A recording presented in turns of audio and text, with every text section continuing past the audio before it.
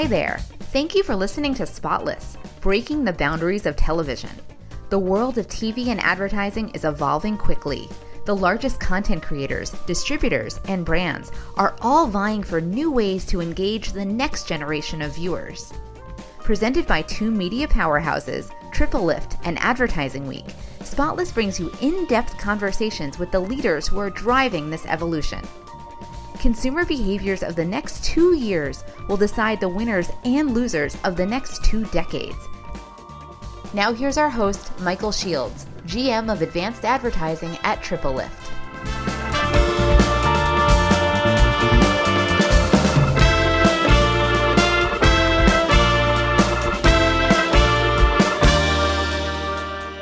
Ty Randolph is an award-winning marketing, business development, and operations leader who has spent her career at the intersection of content, consumers, and commerce. Randolph has a proven track record of developing brands, audience, and revenue for some of the biggest names in advertising technology and entertainment, including WPP, Publicis, Sony, Facebook, and Kevin Hart. In 2018, Randolph was named to Ad Age's 40 Under 40 list and Synopsys IT list. In 2019, Randolph was named one of Multi-Channel News' Wonder Women into Streaming Women to Watch. As the EVP and GM for Laugh Out Loud Network, Randolph manages day-to-day business strategy, operations, and P&L management for Kevin Hart's comedy brand and multi-platform network. Prior to joining Laugh Out Loud, Randolph was a member of Facebook's Global Marketing Solutions team. In this role, she managed strategic partnerships and digital transformation initiatives with some of the most innovative marketing and technology agencies in the US. Randolph was named one of Black Enterprise's leading women in advertising and marketing in 2016 for her work transforming Sony Music's direct-to-consumer digital group from an internal cost center to an independent digital marketing and e-commerce service provider. Amazing bio. We are so happy to have you here, Ty. Welcome to Spotless. Thank you for having me. I want you to just follow me around and do my intro. It's like the best introduction ever. Well, in your own words, Ty, get us started by telling us the background on coming to Laugh Out Loud Network. Like why you chose to go there, what excited you about the opportunity? Yeah, so when I was in college, I actually thought I was going to be a filmmaker one day. And then by the time I was done, I was like, I don't want to go back to school right now. And I'd interned at PR agencies, and I started out in communications and advertising agencies pretty early on in my career. My first job post-college, coincidentally, was working for a UK-based marketing communications firm called Rapier Group. And they focus on face-to-face communications for aerospace, defense, and telecom companies. So all B2B kind of heavy stuff. And the biggest project that I did while I was there was project managing the launch of a SlamRam missile system for Raytheon. And I realized at like 23, I'm like, oh my God, I'm literally marketing weapons of mass destruction. So which was like unnerving. So I left that, went to go work for a film festival, which was like my entree into digital. So I went to Atlanta, worked for the Atlanta Film Festival, doing all their sponsorships and development, and started figuring out how the festival could have evergreen digital monetization, 360 outside of the fest. And that was my entree into digital. Ran social media and emerging media teams and departments for, as you said, WPP and Publicis agencies. And then eventually, again, I kept trying to get closer to entertainment. I felt like there was some sort of call there.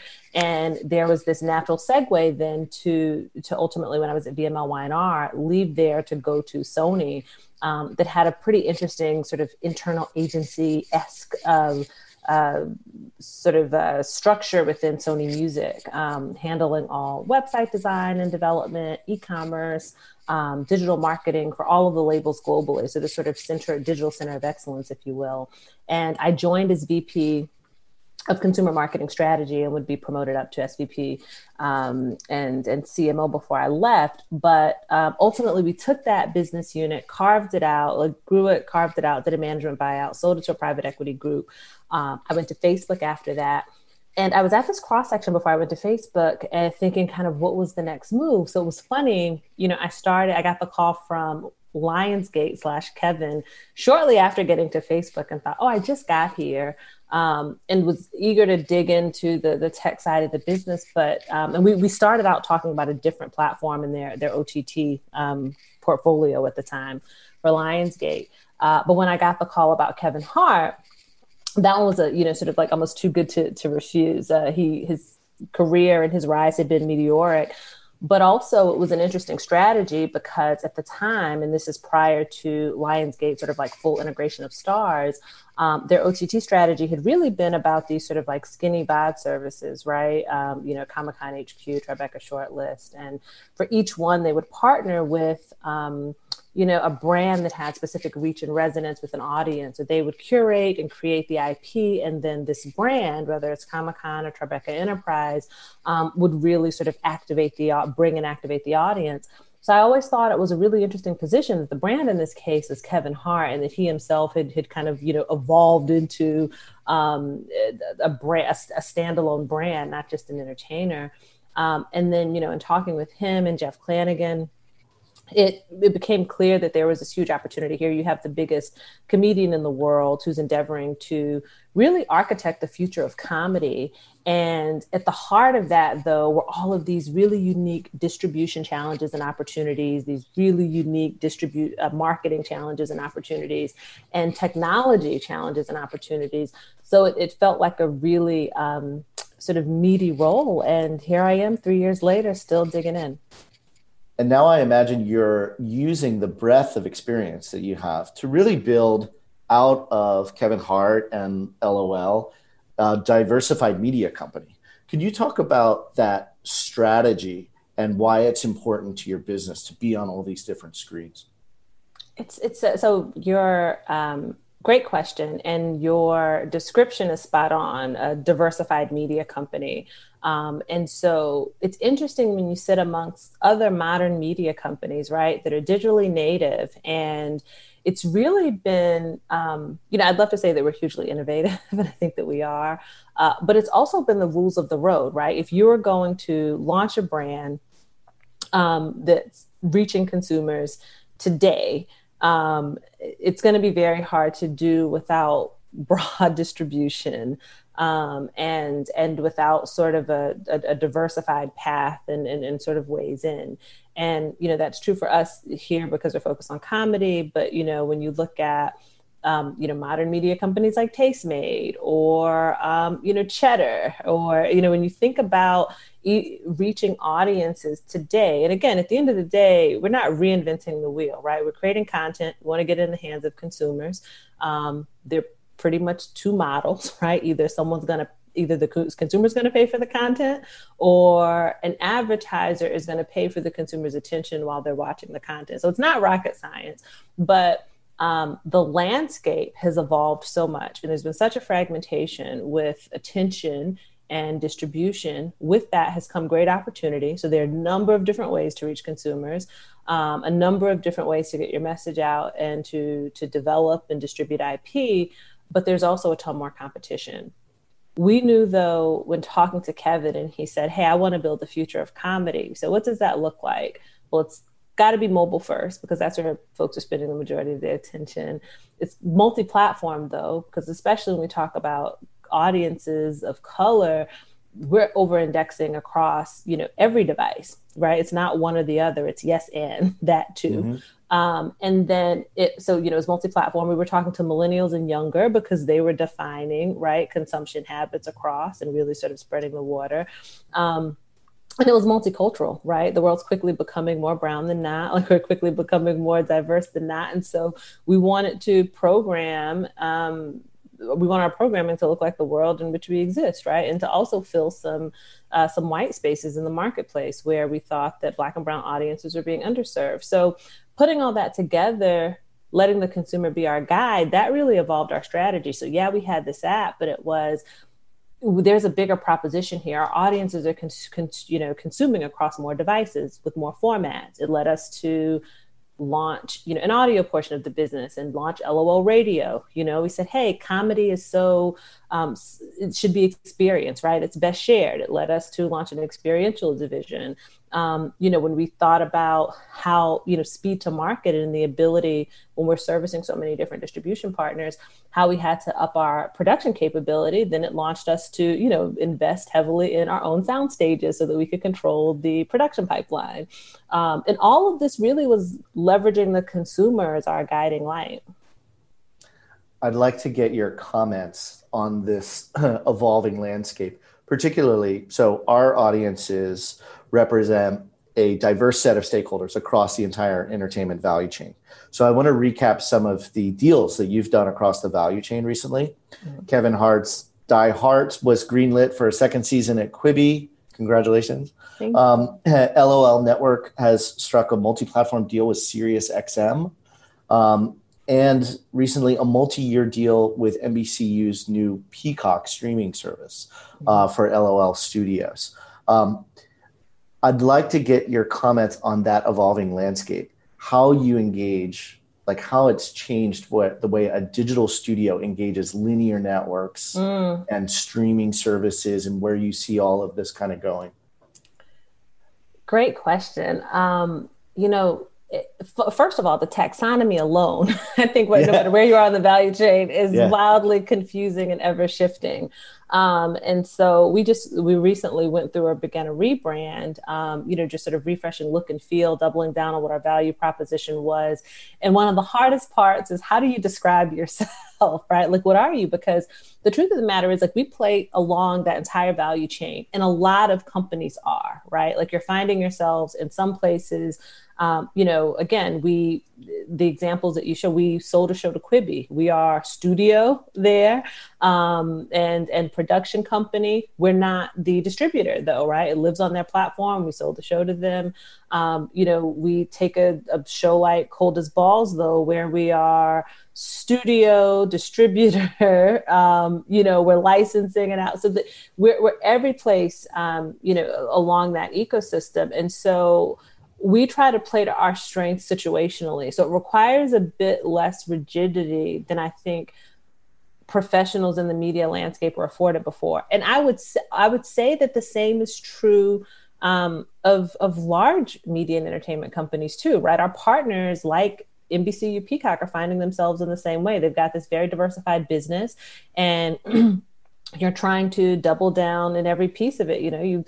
With Peacock, the launch of Peacock is informed by the fact that they've got this, sort of like huge content arsenal. They've also got some just amazing, from a distribution perspective, footprint with Comcast and Xfinity that, very few, folks getting into the, who are arming up for the streaming wars can say that they have that kind of head start in the game.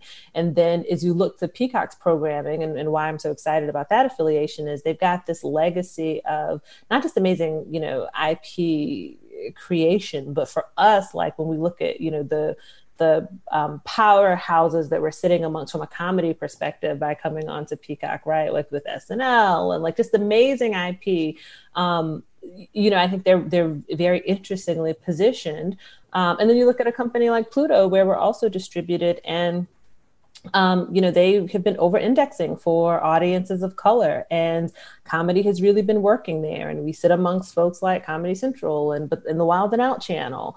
And so, it's even when you think about competition. I was I did like a segment on LinkedIn News a couple of weeks ago, and Reed Hastings had gone up and was promoting his new book and talking about their evolving landscape, and he was asked who they thought his biggest competition was, and he said YouTube, which is he didn't mention any of the streamers. It's like whoever's got the most attention for the audience right now is who he's watching out for. And so I think that everyone's head is sort of on a swivel when you're trying to maintain a strategic POV here, because things are shifting so quickly.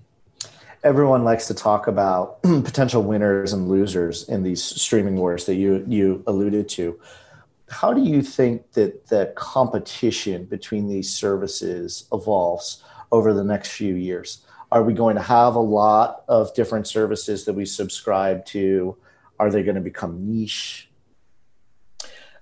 So one, if I really knew the answer to that, I'd probably be getting paid a lot more and building whatever the future of the answer was. No, but seriously speaking, though, I do think that we're building the future, because I think for us, and then I'll answer your question, our approach at Laugh Out Loud has been, we know there's going to be massive change, right? I always say, and this isn't to be self-deprecating about our mission and our value, but that some of these things that we're doing aren't going to work, right?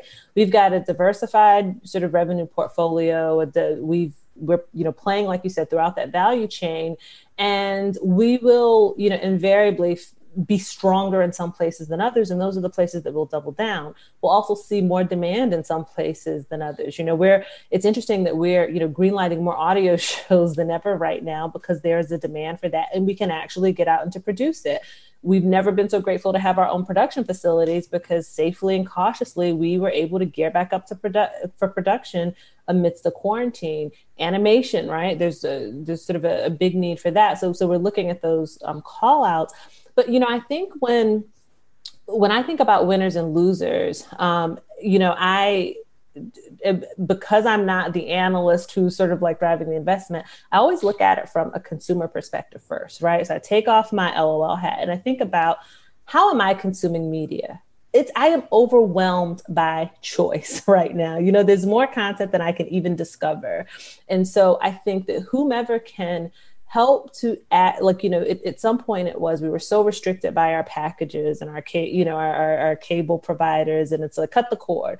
Now that you've cut the cord, like, your assets are all over the place. So then it's like, now you need someone to bundle those back up for you. So I think whoever is able to provide breadth and depth and ease of discovery are going to be the winners, right? So to me, what that means is that, it will be tough for a lot of sort of niche SVOD services, who don't have that same scale, to remain independent as content becomes more expensive and the attention becomes more fragmented. But at the same time, I think that, folks who can offer that level of variety, that level of freedom, because that's what we heard from consumers loud and clear. We said we didn't want to be sort of like, tied to these packages. We wanted to be able to curate our own consumption. But at the same time, it needs to be able to be easily navigated, easily discoverable. So, and the same is like, how many of these are going to be able to get that Netflix level scale that sustains you? So. What is this in your mind? You put your marketing cap back on. What does this mean for brands and marketers who are obviously trying to reach these now somewhat fragmented audiences? Well, it means we buy differently, right? And they've already had to start to. You could, before you cover broadcast and you check the box on your mass reach vehicle, or you're going to get 80% of your audience. That's not the case anymore, right? The other thing it does is, if you notice, a lot of the choice, as much as we talk about aggregation and consolidation, a lot of when you think about, though, when you take a step back and you think about who's building brands, which of these streaming services is building a brand that means something to a consumer, where it's like, oh, okay, I'm gonna remain loyal just to the service. A lot of the onboarding, though, that happens is happening at the IP level, right? They're becoming very, and again, let me go back to a focus group of one, when it's like, oh, I have to watch Handmaid's Tale, so I can't not have, Hulu. Right. Like that behavior really exists. And so then I think brands have to, are having the challenge of sort of like, how do we reach across platforms because we know our audience is everywhere, right? That's information that they have, and how do you action that? And then the second part, though, I think is also, and this is really what our proposition is with brands, where your audience has deep affinity around IP, partnering in that, around that IP, and then following that IP where it goes when it's possible. So, a good example of that for Laugh Out Loud is our relationship with Old Spice and Procter & Gamble around our show Cold as Balls. We knew that what were the insights, right? Like they, African American and more broadly multicultural men are a very important segment for them, right? And also everyone like a women who influence the purchasing decisions and behaviors of that group. We also know that in terms of sort of like affinities, in interest areas, sports and comedy ring high, right? So it looks like a good marriage. And we know they over-index for YouTube consumption, which is where the show started. But we also know that that the same audience is consuming content on Snapchat and on Facebook and on streaming services. So now, as we've co-invested in the IP together over time, we tailor that IP to the channel where it's being distributed. So it exists as a 10-minute episodic on YouTube, a 2 to 3 minute episodic on Snapchat with additional context. It's more of a linear experience on Pluto, and the brand is integrated and follows that IP everywhere it goes, and thus is developing a multi-platform relationship and sustaining a multi-platform relationship with their audience via that IP and our relationship. So before media investment wasn't nearly that sort of like complex, right? But also not that level of depth. This goes beyond, 15 and 30-second spots to real relationship and integration. Do you think that groups like LOL are the ones that are best positioned to be like the creative agency of the future, right? I loved how you just talked about the ideation process, right? With companies like Procter & Gamble, this is almost another capability, right, that LOL has. Absolutely. One, having come from creative agencies, right, like some of the best of them, YNR, VML, just who've done fantastic work, and now sitting on the media company side, we definitely want to be considered co-creators and co-marketers with our brand partners, right? I would not say that we're trying to upend agencies because, and I say that because they play an important part. For instance, I'm just going to go back to Old Spice, for example. We're right at the table with White and Kennedy, who's thinking across every platform and across every iteration and at the brand DNA at every specific product level, right? I would not have so much hubris to say that there is not, from a comms planning perspective, from a brand strategy, particularly in landscapes like CPG, that there are not very specific skill sets that, we not only have not invested in, but don't have on our horizon, right? We're not mapping to be a creative agency. That said, when it comes to content creation and delivering resonant messaging, we are a fantastic partner for that. And the reason why is I always say we don't have sales teams writing our ideas and messaging. I want to create content that's truly entertaining.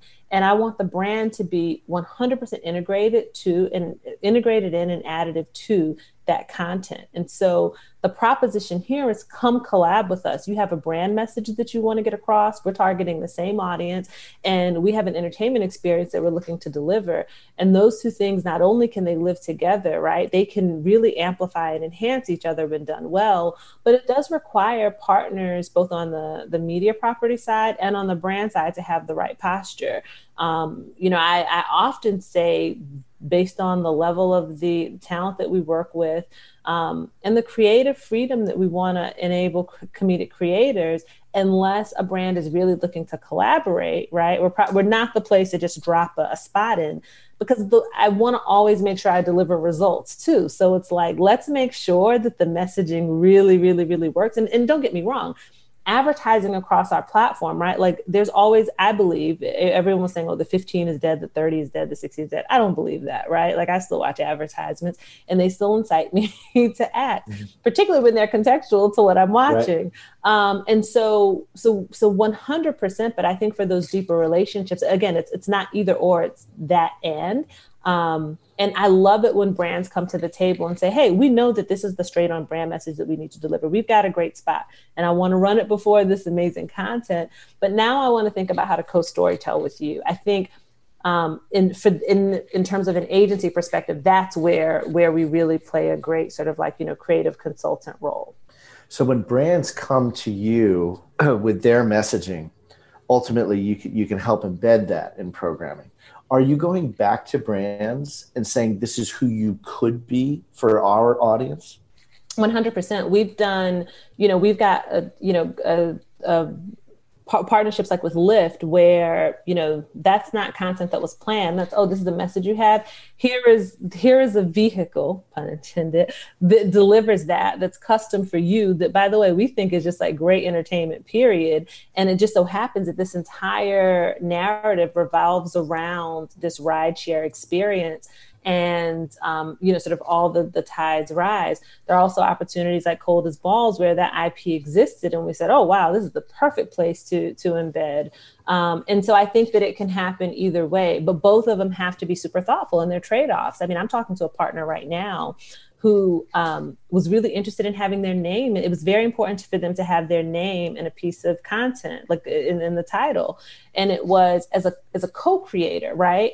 And as a collaborator on this, I said, hey, we could do that, and that's going to get you a lot of first eyeballs, but it's also going to inhibit our distribution because there's certain platforms that we distribute on that aren't going to take it because they're not going to take branded content. So there are trade-offs. And, it's interesting because I wouldn't say that brands have the easiest job when it comes to making those decisions, because I'm as bottom line driven as anyone. So, you want guaranteed reach. You want to see, and the whole reason you're investing is to see purchase intent move. You're looking to see, put products in shelves, cans off shelves, vehicles on the road. You're looking to make a transaction. And particularly in this climate, this economic climate, you often are, where some brands have the luxury of doing that over several quarters. Now you're looking to sort of like be able to justify those investments month over month and quarter over quarter. So those are tough decisions, but I think that we all have to educate ourselves more about the landscape. And again, when in doubt, take off all the other hats and put on the consumer hat. Is this going to be entertaining to you? Is this going to incite you to action? Is this additive to the experience that you're watching? There's not an imaginary audience out there that's not you. There's not someone who's more tuned to weird messages or it's like, there's not, like, if you don't think it was good, and not to say that you should only, sort of gut check as focus groups of one, but I always think that's a great place to start, In the instance of the engagement with Lyft, it's almost like creating a show with a brand. Yeah, it's a show. It's a full-on show, Webby Award-winning show. Yeah. And is that something that you see is really going to become part of the scalable dialogue that you have with the advertising community?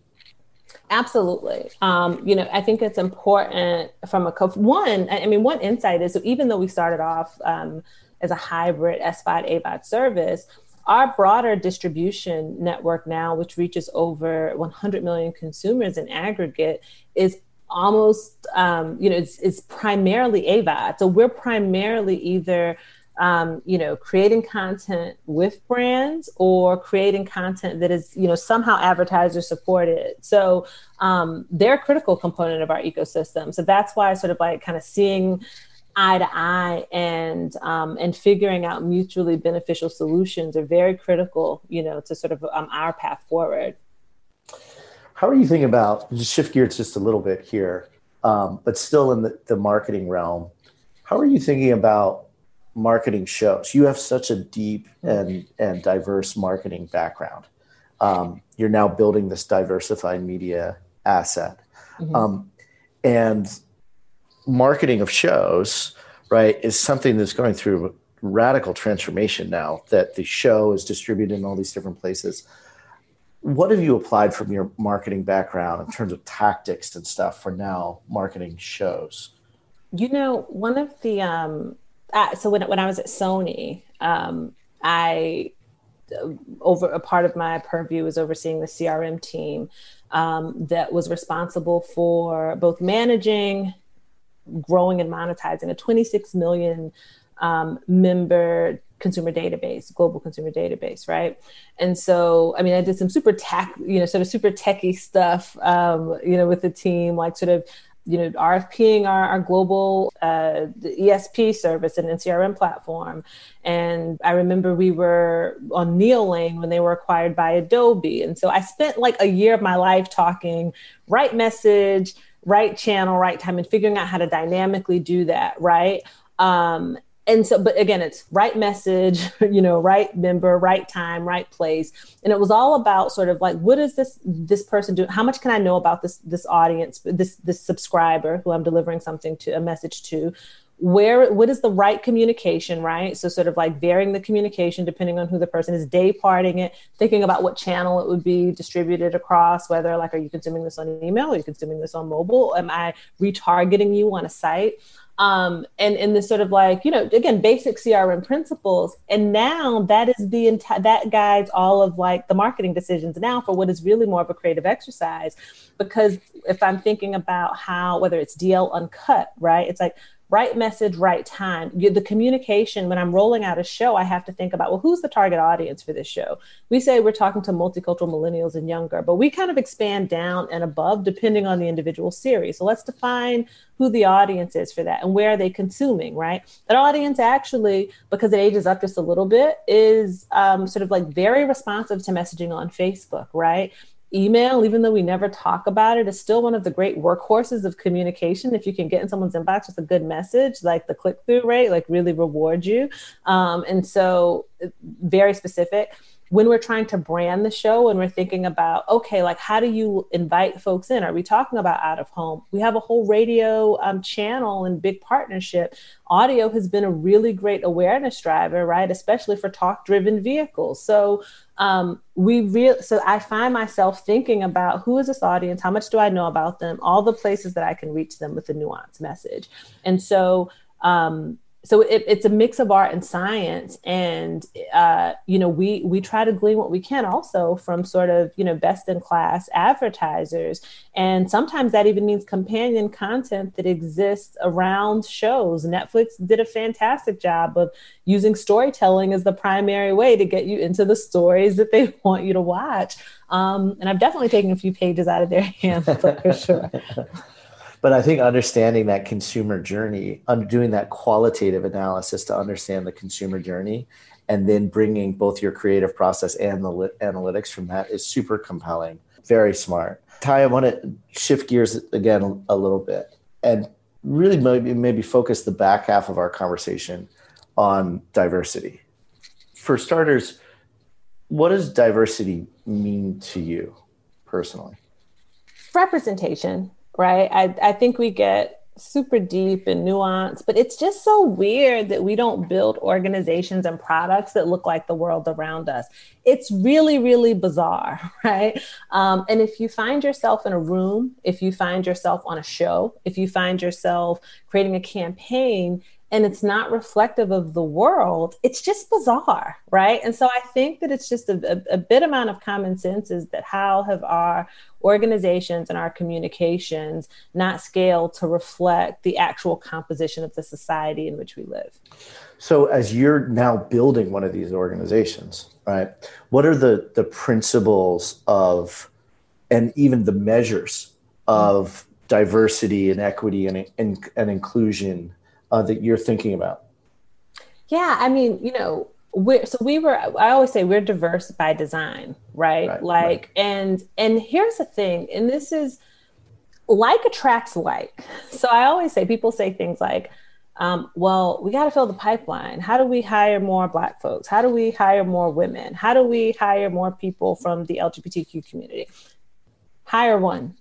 Because and empower them, because just start the process. It's going to be very hard for you to attract a diverse cross section of people if the company is inherently not diverse. So you just have to make the first move, because when any member any sort of segment is underrepresented in an organization, it perpetuates that bias in ways that we don't even realize, right? Mm-hmm. So, I was working at a company that I won't name, and we were in an interview process that was pretty democratized. They had gone to great lengths to democratize this process and to account for unconscious bias. So there was this numerical score.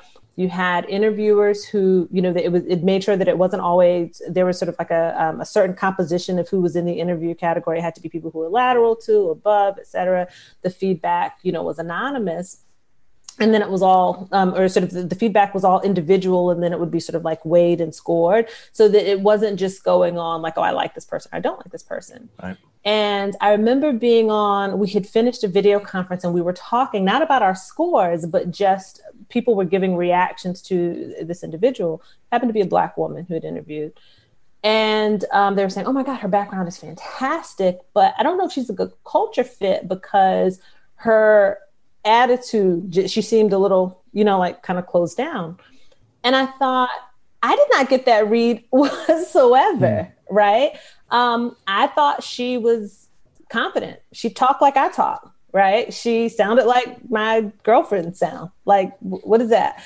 But the idea of it is that with all of those other measures, I was the only person of color in the interview process, right? I was one of only a few women in that interview process. So even if you add up all of our scores objectively, I'm still, even though represented with the same weight, there's still going to be bias inherent there because the lens, not that I don't think anybody got up in the morning and said, I don't want to hire this Black woman, right? It's just that what we bring to the table and how we interpret people who are not like us, right? So going back to sort of what measures do we, put in place, we actively look for blind spots and fill them. So when all of this, when as the country's going through what I call this racial reckoning, if you will, a lot of folks are reaching out, and I've said on panels, and they said, hey, how do you do this? I'm like, well, we're just going to keep doing what we do. We create comedy and color. We recognized a white spot, sort of a white space in the market. We knew comedians of color, comedic creatives of color are being sort of like underrepresented, underamplified, right? Kevin himself has spoken about how the plight was very different for him, as an African-American comedian. And so knowing that, like, that was a part of the reason why we were founded, was to super serve this audience. And so in doing so, the behind the scenes and in front of the camera, we've doubled down on diversity. That said, there's always a blind spot, right? Everyone can improve somewhere. So one of the things that we've been looking at now is like, how do we support more, women comedians, like female comedians, right? And that has been one of those things where then you start to dig into, well, what's the pipeline? Like, oh, women have a different experience in comedy clubs, right? Like, women are perceived differently, sometimes comically. So then maybe we have to start a little bit further down the pipeline and provide different opportunities a little bit further along. We have to be sort of more specific about making sure that, this isn't skewed. And I think if everyone would come to the table accepting that there is an area that you can improve when it comes to diversity, and understand that to say that there is bias inherent, not just in an organization, but in an individual, is not an indictment of racism that we're all trying to avoid, or sexism that we're all trying to avoid.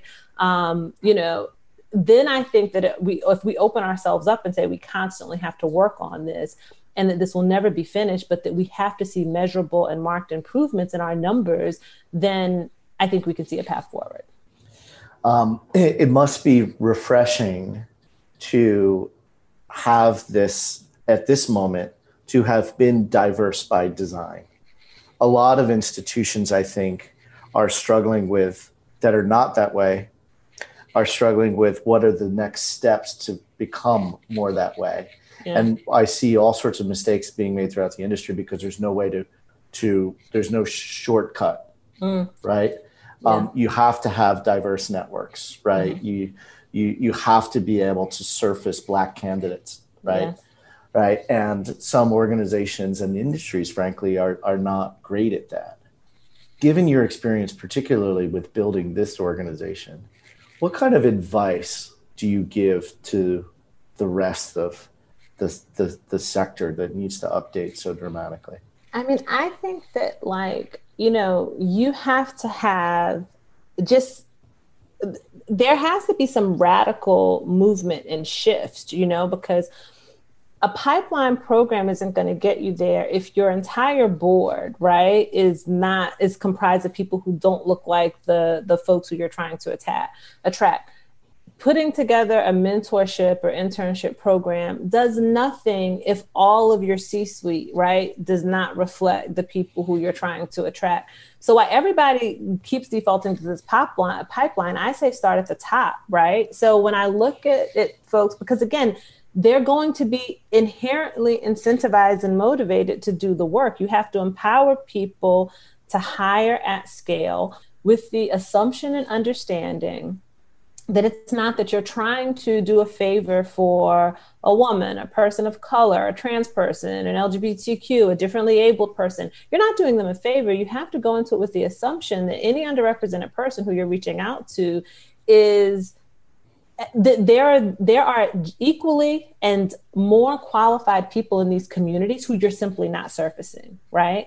And you have to also understand that they systemically may have been denied these opportunities, so you cannot profile them exactly the same. Like if you're looking to talk about boards, you're required to have board experience to get on the board. Well, thanks, but but it doesn't necessarily mean that if you've had all of the C-suite experience and you've built and scaled organizations, just because you haven't publicly served on a board, that you're not qualified for such. It's like, oh, well, I want someone who's sat in the C-suite. Well, be the first person to give that, very senior leader who's managed P&Ls, who's built, companies, give them the opportunity to get there. And so, I would say, and not because there has been, while very encouraging moves, there's also been a lot of performative action, right?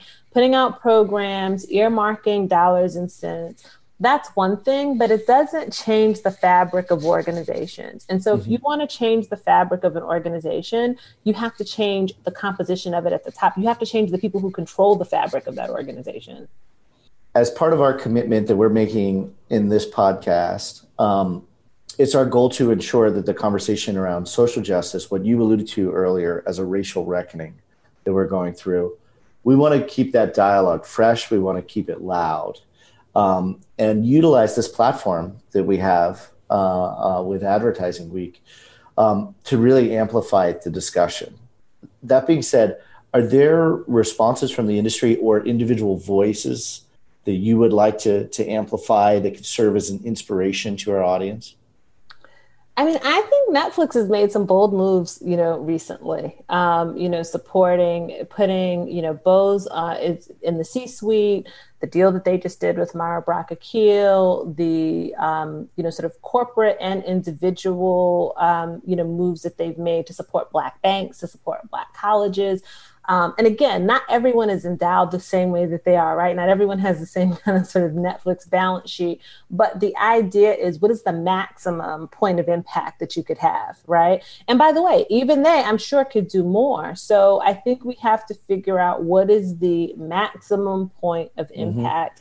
And again, think about impact, like whose lives are these changing, and put programs in place that aren't just, again, performative, because there have actually been, an encouraging number of C-suite appointments that I've seen. Like I've seen a lot of, my peers and a lot of mobility. In fact, we're about to announce a number of senior new hires at our team and a number of new appointments. And so that's encouraging, but I would also encourage everyone to think about what are those moves that create sustainable and ongoing. Who can you put in place that are going to continue to perpetuate that, so that it's not just, oh, I checked the box, like, let's move on.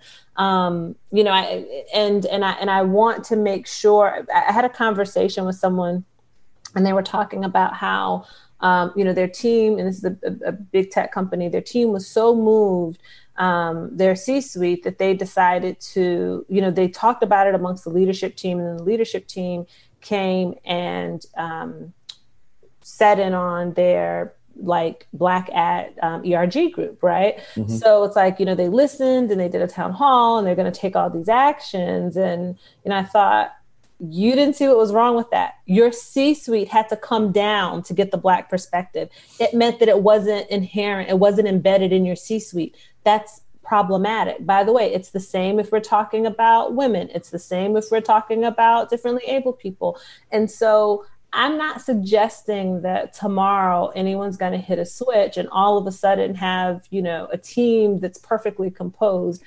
it's not about, it is about the numbers, but it's also about the disposition of the company and the commitment, again, to creating organizations that reflect and in many ways should lead the society. In entertainment and in advertising, we have a huge responsibility because, and I would argue at times, even above politicians, we offer more influence, right, on what the attitudes and the values and the ideals are of folks, because we're controlling all the images, right? We're literally creating the narrative. So I think we should take that responsibility seriously. That's really good advice, Ty. Thank you for that. We'd be remiss while we have you not to mention that in addition to your day-to-day responsibilities with LOL, you're also the co-founder of a company called Sugarberry, a lifestyle brand. Could you tell us about it and what your goals are with Sugarberry? Yeah, Sugarberry is my other baby. Co-founded with actress and producer Tika Sumpter of Mixed-ish and Sonic. She's a dear friend of mine, but she and I both consider ourselves careerists, had kids, in our mid-30s for the first time, became moms for the first time in our mid-30s, mid to late 30s. And she said when she was out, and this was initially her idea, her brainchild, she said she was in the market and looking for, when she was pregnant, looking for products and experiences and content that would that reflected, just like we were talking about, right? And embraced her experience as a Black mom. And the narrative around Black motherhood was all doom, gloom, and destruction. There weren't products that were highlighted that were catered to us. And it seemed that there was a joy that was being either denied or sort of disqualified when it came to Black motherhood. And a friend of ours connected us so I could give her some business advice. And it was hard for me to keep on my business hat because as a consumer, it so deeply resonated with me because I was like, that was my experience. Like I find myself mining other people's spaces, right? For content that applies to me and my mini.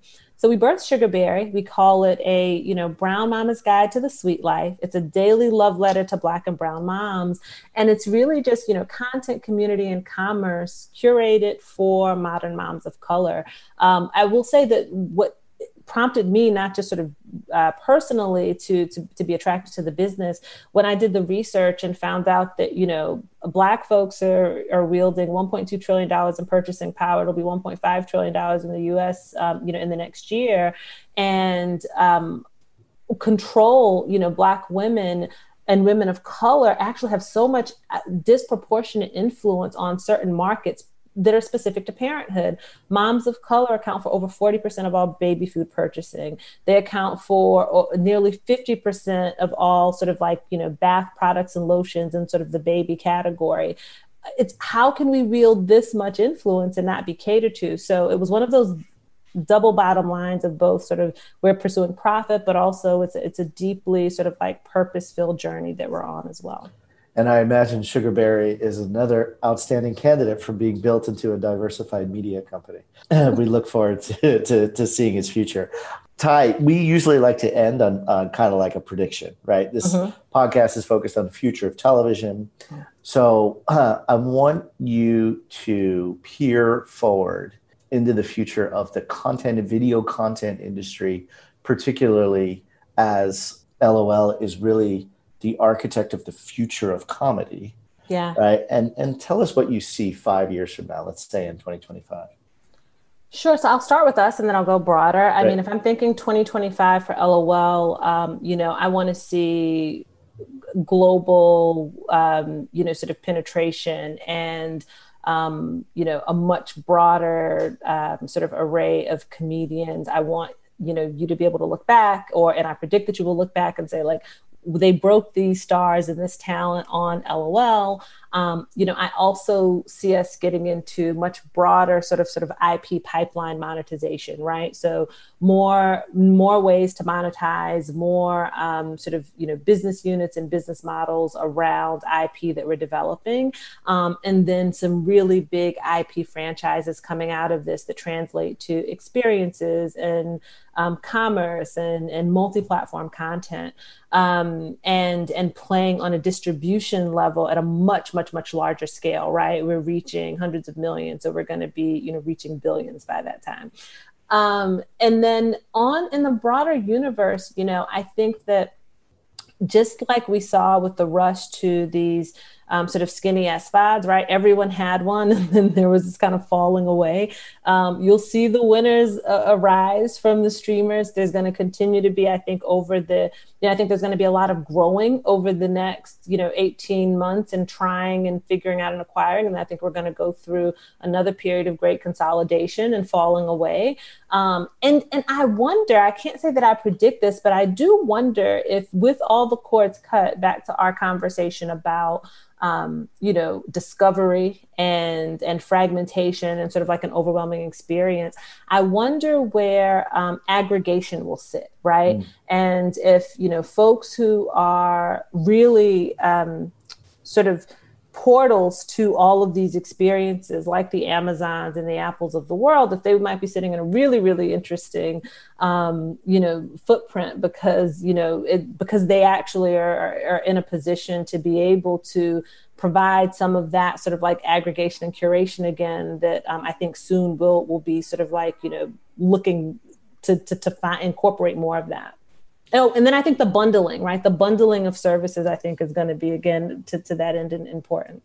Bundling and rebundling. It seems to be a repeated theme in the industry. Ty, we were so honored to have you here on the podcast. Thank you so much for joining us today. This was so much fun. Thank you for having me.